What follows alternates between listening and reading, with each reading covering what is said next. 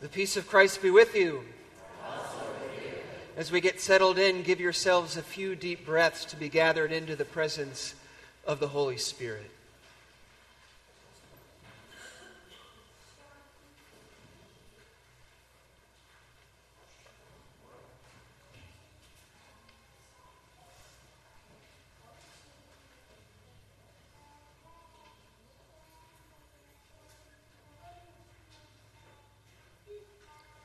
Sisters and brothers, let us worship the living God.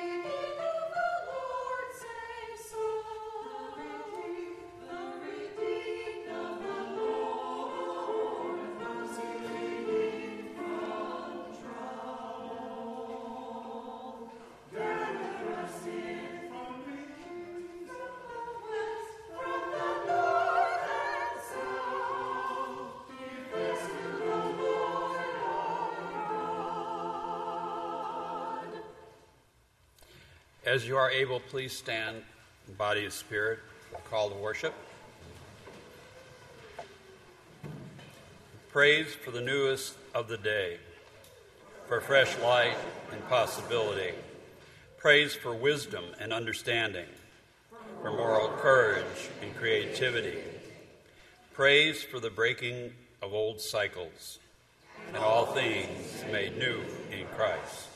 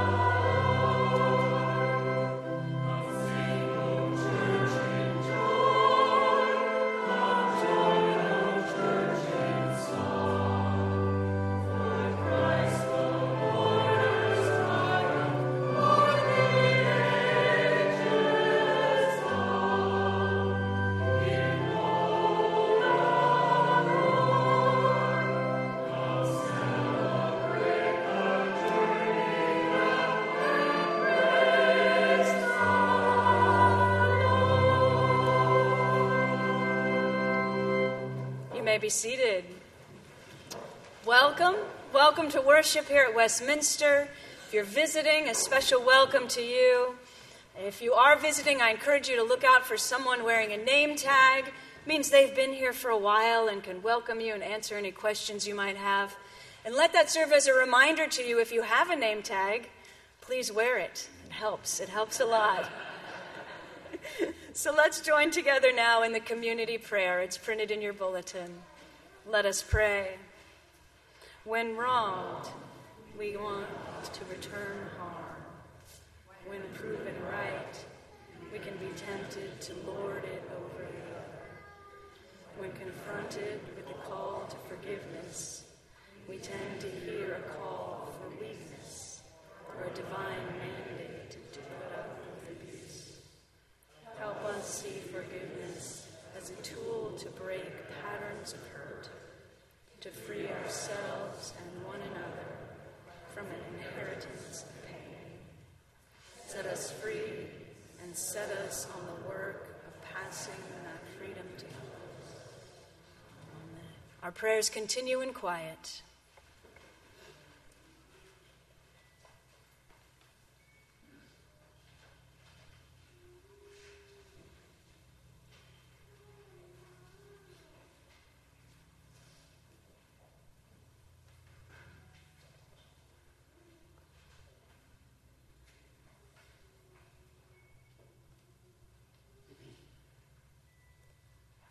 Amen.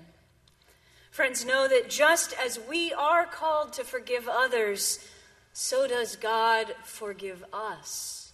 God forgives us and sets us free and holds us in God's ever-expanding embrace of love and grace. Thanks be to God. Amen. So since this is the third Sunday of the month, it's our birthday blessing Sunday. If you have a birthday in September, or if maybe you missed a birthday blessing in a previous month, I invite you to come forward.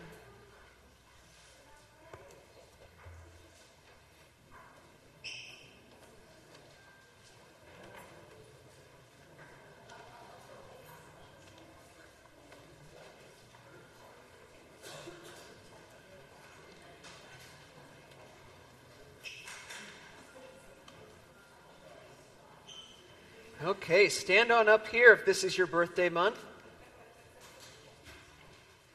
You'll see I've taken the top off the baptismal font because for me, your birthday is not only a time to remember your biological birth, but it's a good time to remember your spiritual birth.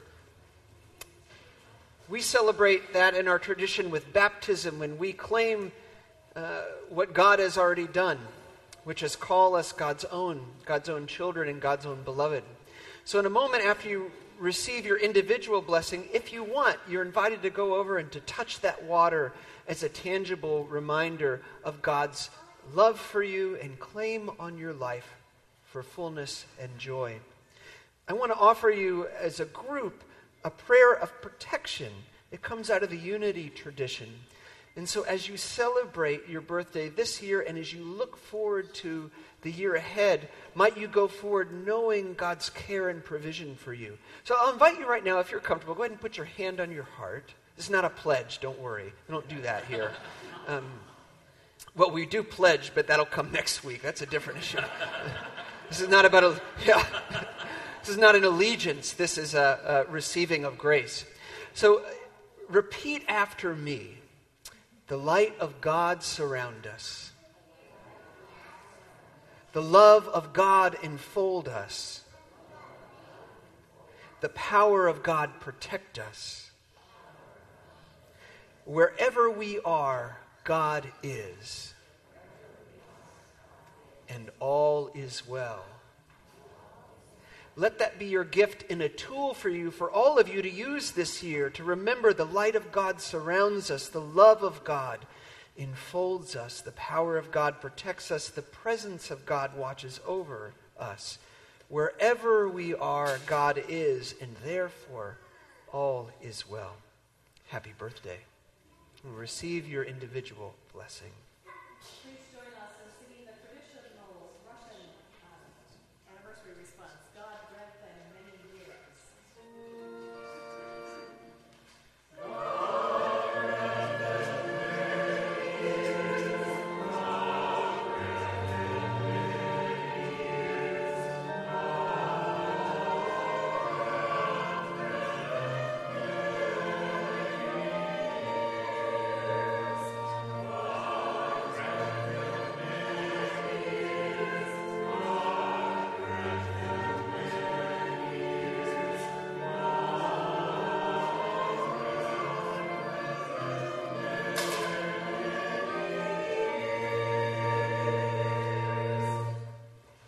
Amen, and happy birthday.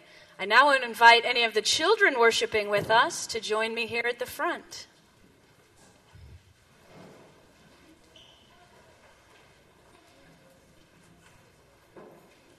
All right, come on down. Hello. Oh, I got hello in multiple languages. I love it, and actually that's perfect for what I'm about to talk about. So if you were here last week, I talked about how in just a couple of weeks, on the first Sunday of October, we are going to celebrate World Communion Sunday.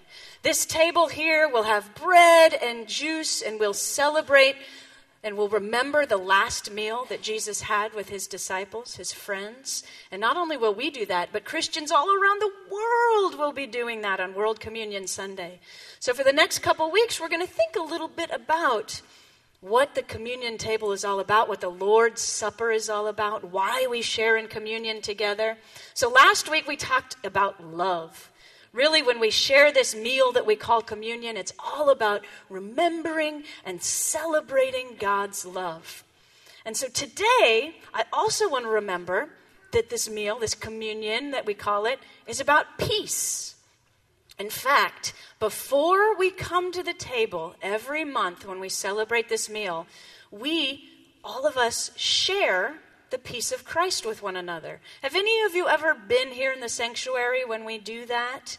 I know often you're in Sunday school, but what we do is we encourage people to maybe give each other a handshake or a wave or a hug and to say, the peace of Christ be with you.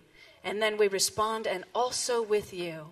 And it's important that we share this meal. We start this meal by sharing peace with each other. Now, that's not to say that we're always going to get along with everyone. It's not to say that we won't have disagreements. But when we come here to this table and when we share this meal together, we remember that Jesus calls us to be at peace in ourselves, to be at peace with one another. So I was thinking, how could we best show a table of peace? And I was thinking often when two countries come together to try to come up with a peace agreement, or when even two different people might come to negotiate some peace, it's often at a nice conference table, right? And there's often nice pitchers of water involved. You can't be thirsty if you're negotiating peace, right? So we've got some nice water, we've got some glasses for the water, some cups, and then often it's countries that talk about being at peace with one another, right? So what I have here is I have flags of all different kinds of countries, and what I want to do is I want to decorate this table as a table of peace, as a table where countries or people come together and think about how we can be peaceful with one another, okay? So what I want to do is we're going to put these cups on the table, and then we're just going to stick one of these flags or two of these flags in the cup, and we will have a table decorated of peace, okay? So why don't you just take one or two of these, sort of hand them out to each other. Good, and I'm going to hand out some cups up here, and we're going to put the water, and we're going to decorate a table of peace. So come on up.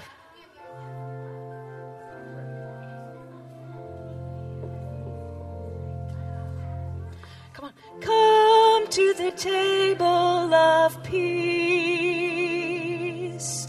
Come to the table of peace. This is God's table. It's not yours or mine. Come to the table of peace. Make sure all the cups get some flags. Come to the table of peace. Oh, looking good. Come to the table of peace.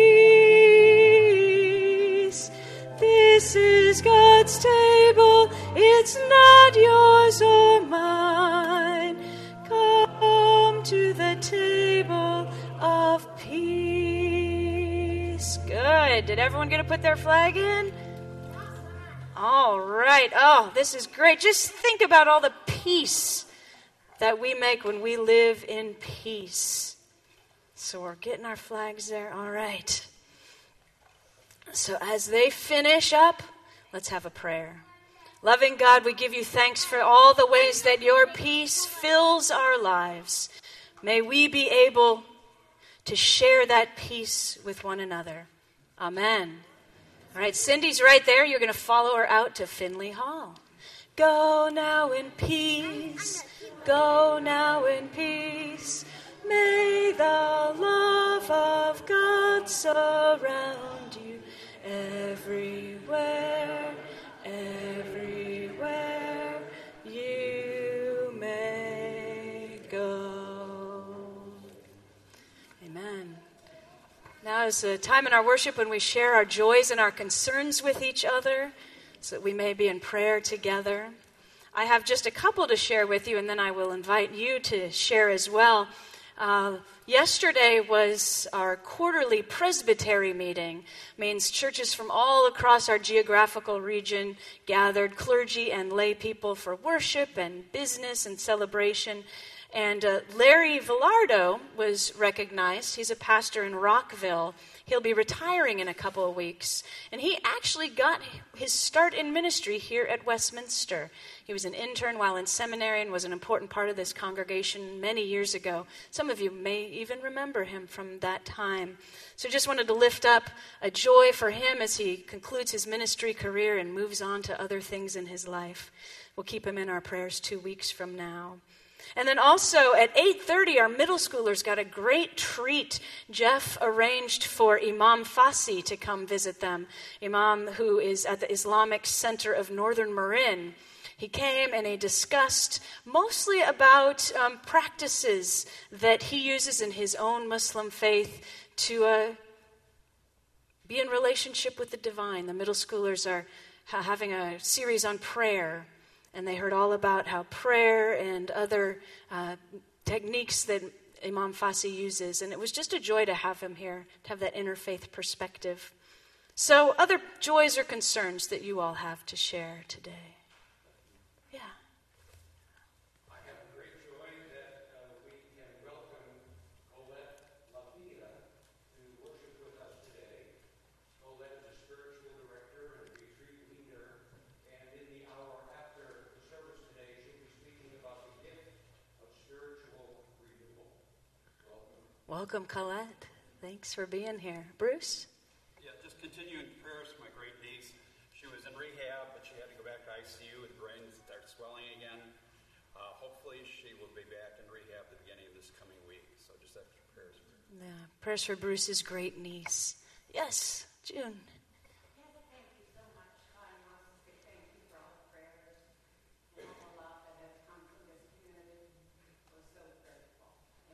Absolutely so.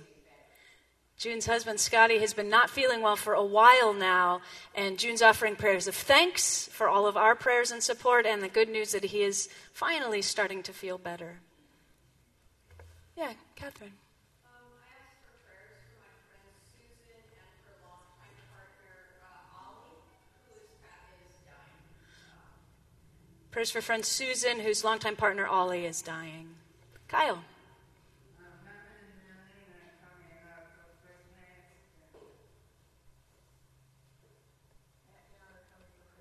Oh, excellent. Brother and his wife who are living overseas are going to be visiting later this year. That's exciting. Yes. Prayers of joy for Aunt Monet, who was installed as moderator of the presbytery. It was just a beautiful service, and it's so exciting to think of the job he has ahead of him and what an excellent job he'll do. Absolutely. So in addition to recognizing Larry yesterday, our own Aunt Mauvais was installed as the moderator of the presbytery. So he'll serve in that role for the coming year. And we just give thanks that you're doing that. Thank you. Yeah.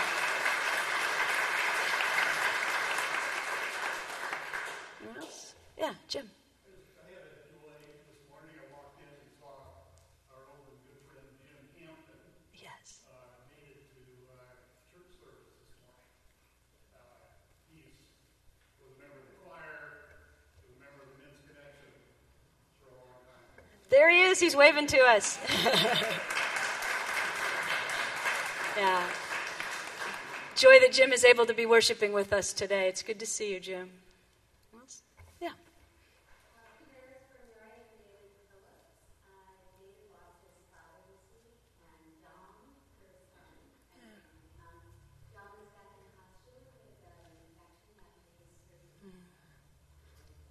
So we've been praying for Dominic Phillips following an extensive back surgery. He's now back in the hospital for an infection. And then also his dad's dad has died recently. So prayers for the Phillips family. Yeah, Sharon. Prayers of joy. The babies and family back in Miami have power. Yay!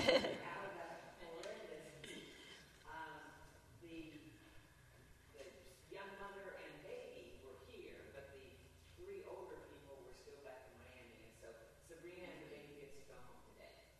So Stephen Van Duzen had family affected by Hurricane Irma, and they have power, which is wonderful news. And we certainly continue to keep all those affected by both Irma and Harvey in our prayers. Let's take a few moments in quiet, and then I'll lead us in the Lord's Prayer. So let us pray.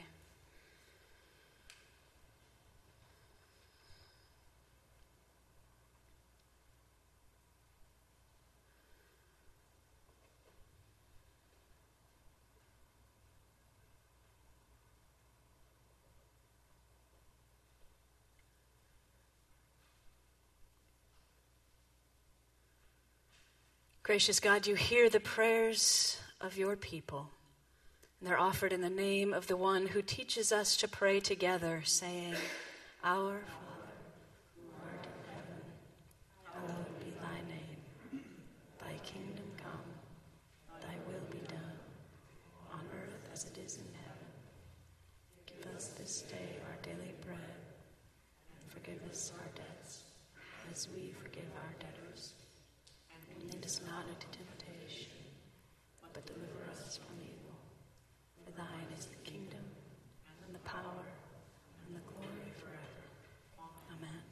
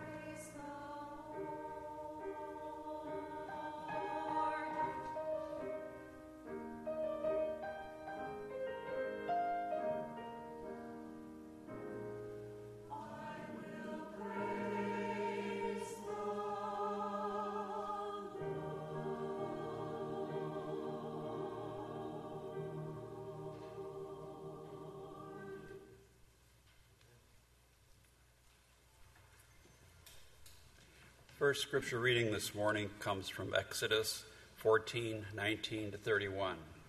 Listen for what it has to say to you. The angel of God, who was going before the Israelite army, moved and went behind them, and the pillar of cloud moved moved from in front of them and took its place behind them. It came between the army of Egypt and the army of Israel. And so the cloud was there with the darkness, and it lit up the night. One did not come near the other night. Then Moses stretched out his hand over the sea. The Lord drove the sea back by a strong east wind all night, turned the sea into dry land, and the waters were divided. The Israelites went into the sea on dry ground, the waters forming a wall for them on their right and on their left. The Egyptians pursued and went into the sea after them. All of Pharaoh's horses, chariots, chariot drivers. At the morning watch, the Lord, in the pillar of fire and cloud, looked down upon the Egyptian army and threw the Egyptian army into panic.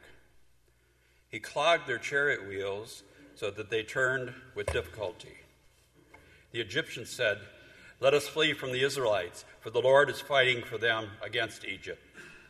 Then the Lord said to Moses, "Stretch out your hand over the sea, so that the water may come back upon the Egyptians, upon their chariots and chariot drivers." So Moses stretched out his hand over the sea. The waters returned and covered the chariots and the chariot drivers.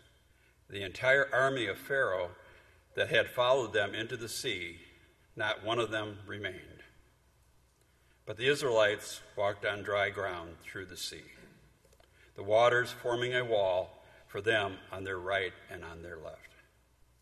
Thus the Lord saved Israel that day from the Egyptians, and Israel saw the Egyptians dead on the seashore. Israel saw the great work that the Lord did against the Egyptians. So the people feared the Lord and believed in the Lord and in his servant Moses. Thanks be to God.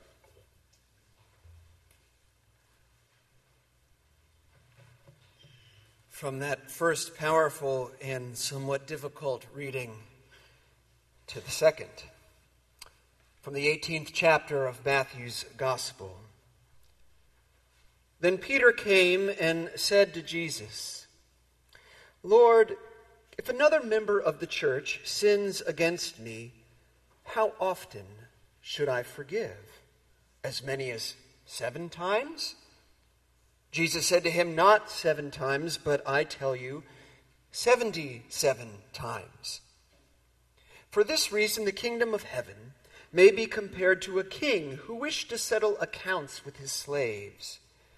When he began the reckoning, one who owed him 10,000 talents was brought to him. And as he could not pay, his Lord ordered him to be sold, together with his wife and his children, and all his possessions, and payment to be made. So the slave fell on his knees before him, saying, 'Have patience with me, and I will pay you everything.' And out of pity for him, the Lord of that slave released him and forgave him the debt. But that same slave, as he went out, came upon one of his fellow slaves who owed him 100 denarii. And seizing him by the throat, he said, 'Pay what you owe.' But he refused. Then his fellow slave fell down and pleaded with him, 'Have patience with me, and I will repay you.' But he refused, and then went and threw him into prison until he would pay the debt. When his fellow slaves saw what had happened, they were greatly distressed. And they went and reported to their Lord all that had taken place. Then his Lord summoned him and said to him, 'You wicked slave, I forgave you all that debt because you pleaded with me. Should you not have had mercy on your fellow slave, as I had mercy on you?" And in anger, his Lord handed him over to be tortured until he would pay his entire debt. So my heavenly Father will also do to every one of you if you do not forgive your brother or sister from your heart. Friends, this is holy wisdom, holy word. Thanks be to God. When I think of forgiveness, several extraordinary examples come to mind. The first is the Amish shooting in 2006 and how quick that community was to offer forgiveness. More recently, we can think of Dylan Roof, who went into a largely African American Bible study and opened fire. You can actually watch video proceedings, a video of the court proceedings. And a survivor, or actually a loved one of someone who was slain, says of her loved one, "I will never get to hold her again." And in the same breath says, "But I forgive you." Ruth's face is unchanged by the offer of grace.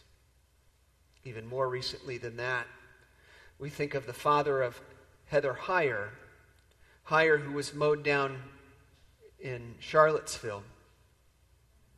Father offered forgiveness to the killer, though to my knowledge, the killer to this day is unrepentant of the act. And with the passing anniversary this last week, I'm reminded of all the weighty questions of forgiveness that surround those awful attacks on September 11. Well, those are extraordinary examples, to be sure. I wonder what experiences of forgiveness you've had in your life. When you've received forgiveness, when you were just waiting to get what was coming to you, and then in a surprise moment, you were let off the hook. If you've had that experience, recall how that felt. Or perhaps you've been someone who's extended that forgiveness to someone else, and you can remember their expression when, to their surprise, they were released. Remember how that felt? Those feelings are indicators of something that's deep in our soul or our biology. Pick your language system. Now, my comments assume that those feelings were good feelings. But I'm also plenty aware that forgiveness doesn't always feel good. Because perhaps you're someone who's been asked to forgive time and again by the same person for the same transgression. And after a while, it starts to feel like you're being taken advantage of. And you are. Or perhaps you're the repeat offender. And you are all too familiar with what it feels like to let a loved one down again and again with the same transgression.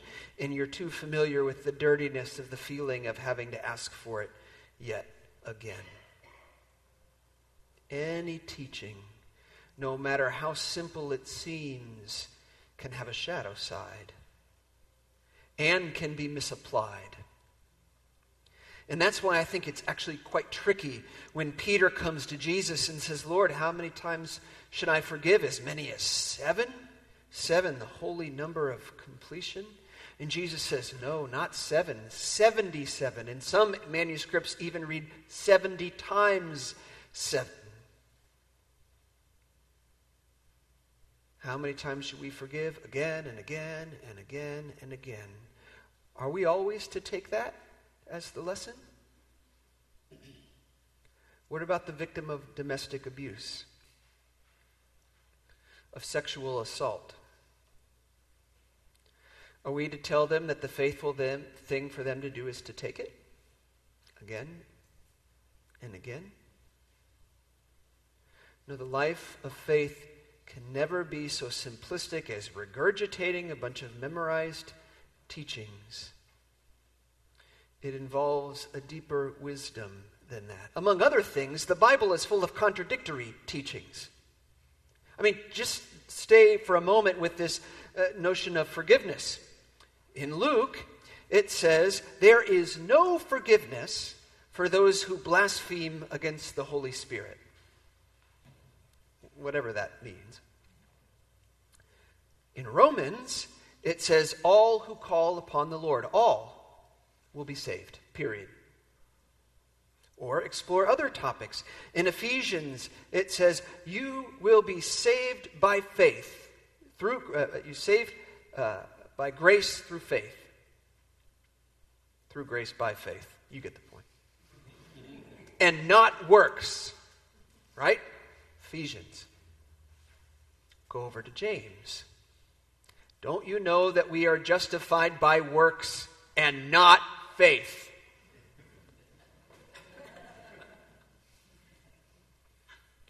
So true wisdom is not being able to spit out all the teachings. Wisdom is knowing when to apply which teachings, in what situations, and in what manner. That's the life of faith. It's not simplistic. Consider the context, for example, of the very teaching that Jesus offered. Peter comes to him and says, if someone sins against me in the church, how many times should I forgive them? In the church is the key phrase. Peter is coming to him about a dispute that's happening within a community.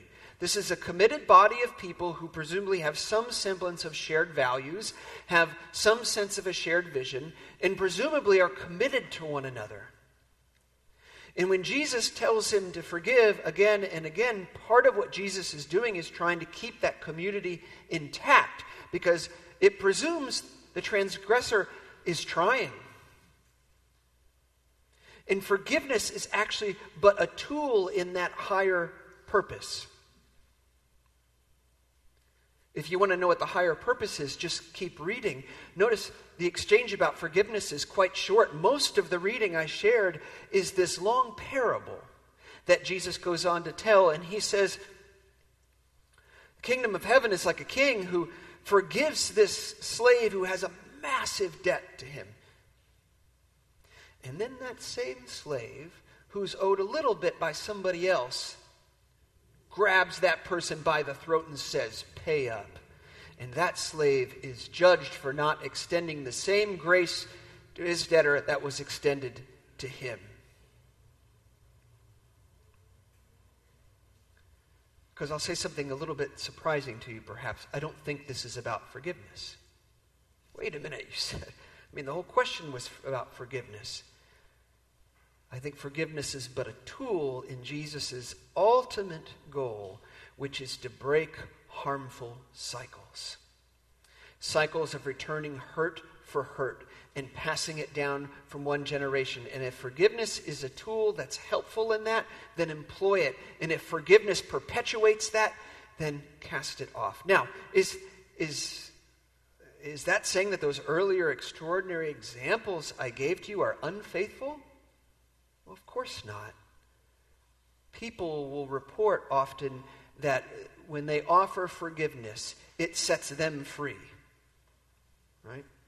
Well, who am I to tell someone else to stop doing something that has set them free from an awful experience?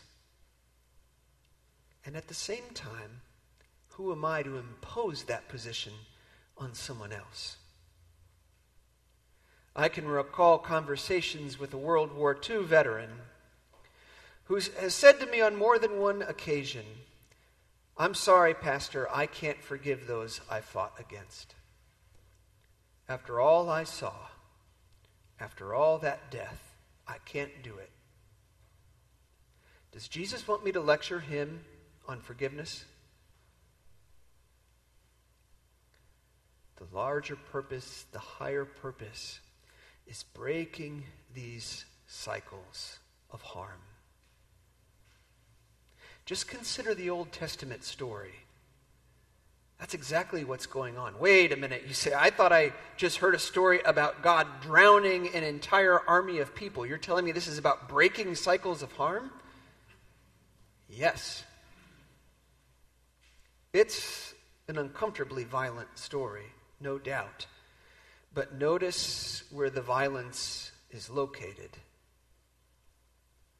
Rather than the Israelites having to participate in a cycle of violence in order to earn their own freedom, God takes it off their hands. Says, it's not your business. I'll take care of it. Now, before we go down this road of calling the Old Testament violent and barbaric, remember, the very same thing happens in the Newer Testament. Paul writes, never avenge yourselves.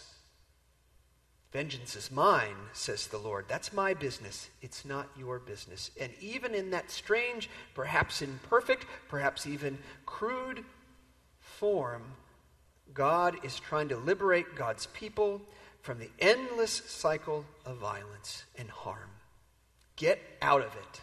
Let me take care of it. This, after all, is the biblical witness all throughout. Remember Genesis.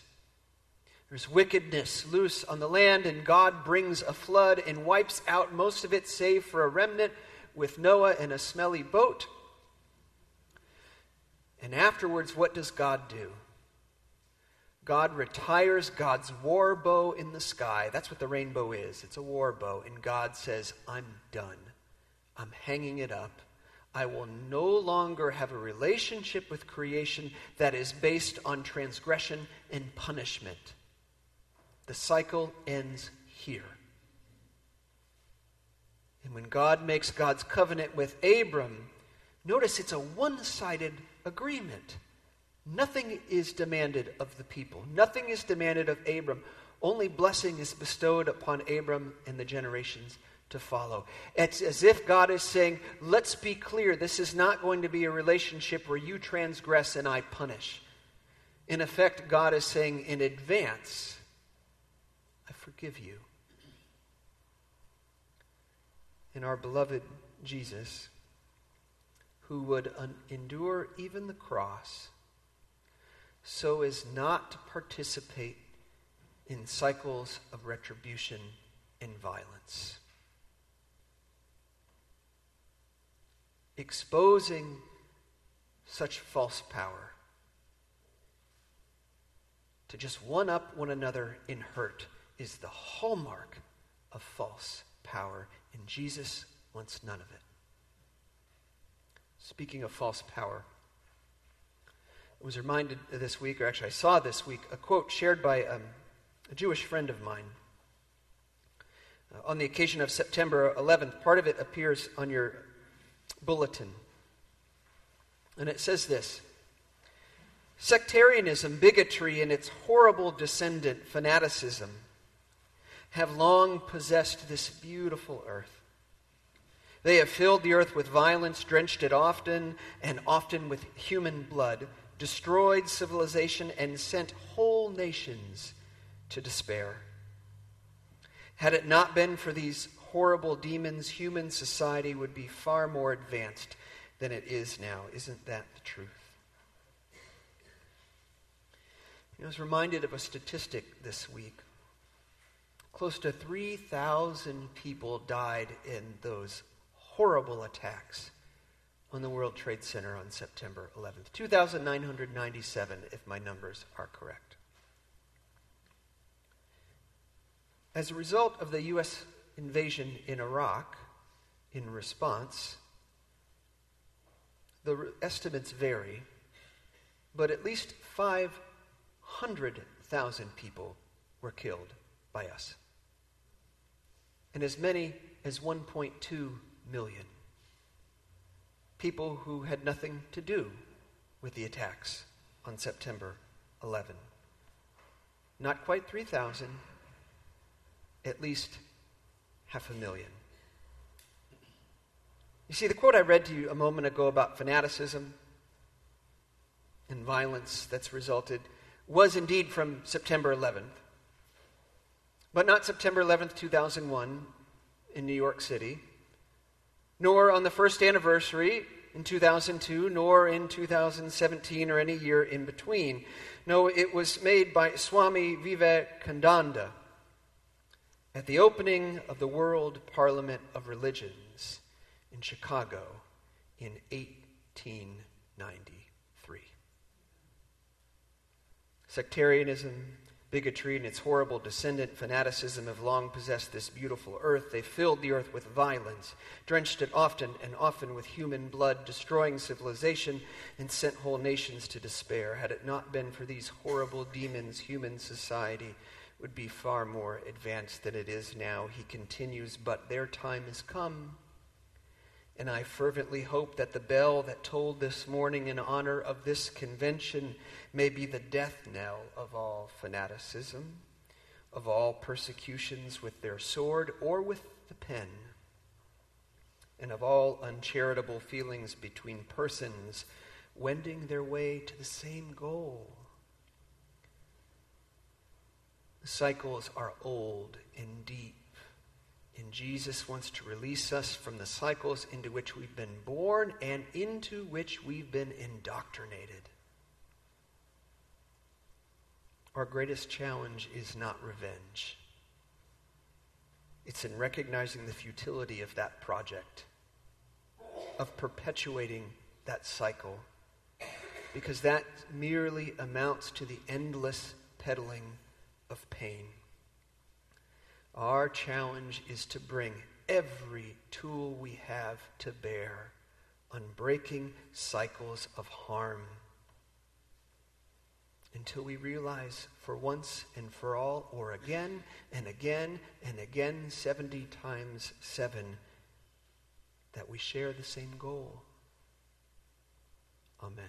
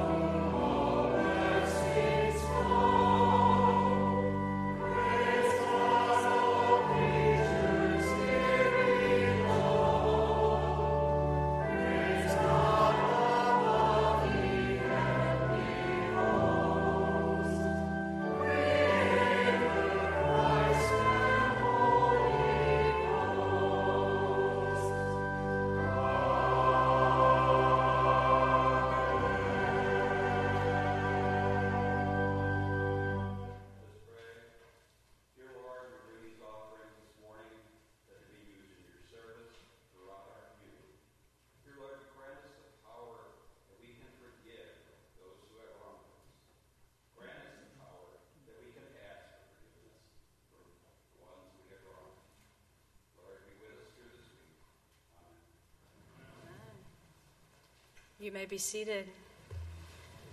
I want to highlight just a couple of things coming up in the life of the church and encourage you to take a look at all the announcements in the bulletin. First, Bob already introduced Colette. She will be offering a session right after worship on the gift of spiritual renewal. Our Spiritual Life Commission specifically invited her to come now as the fall begins. Often schedules get busier and life gets more hectic. And Colette's going to help us remember to take some time for our spirit and our soul. So thank you for being with us today.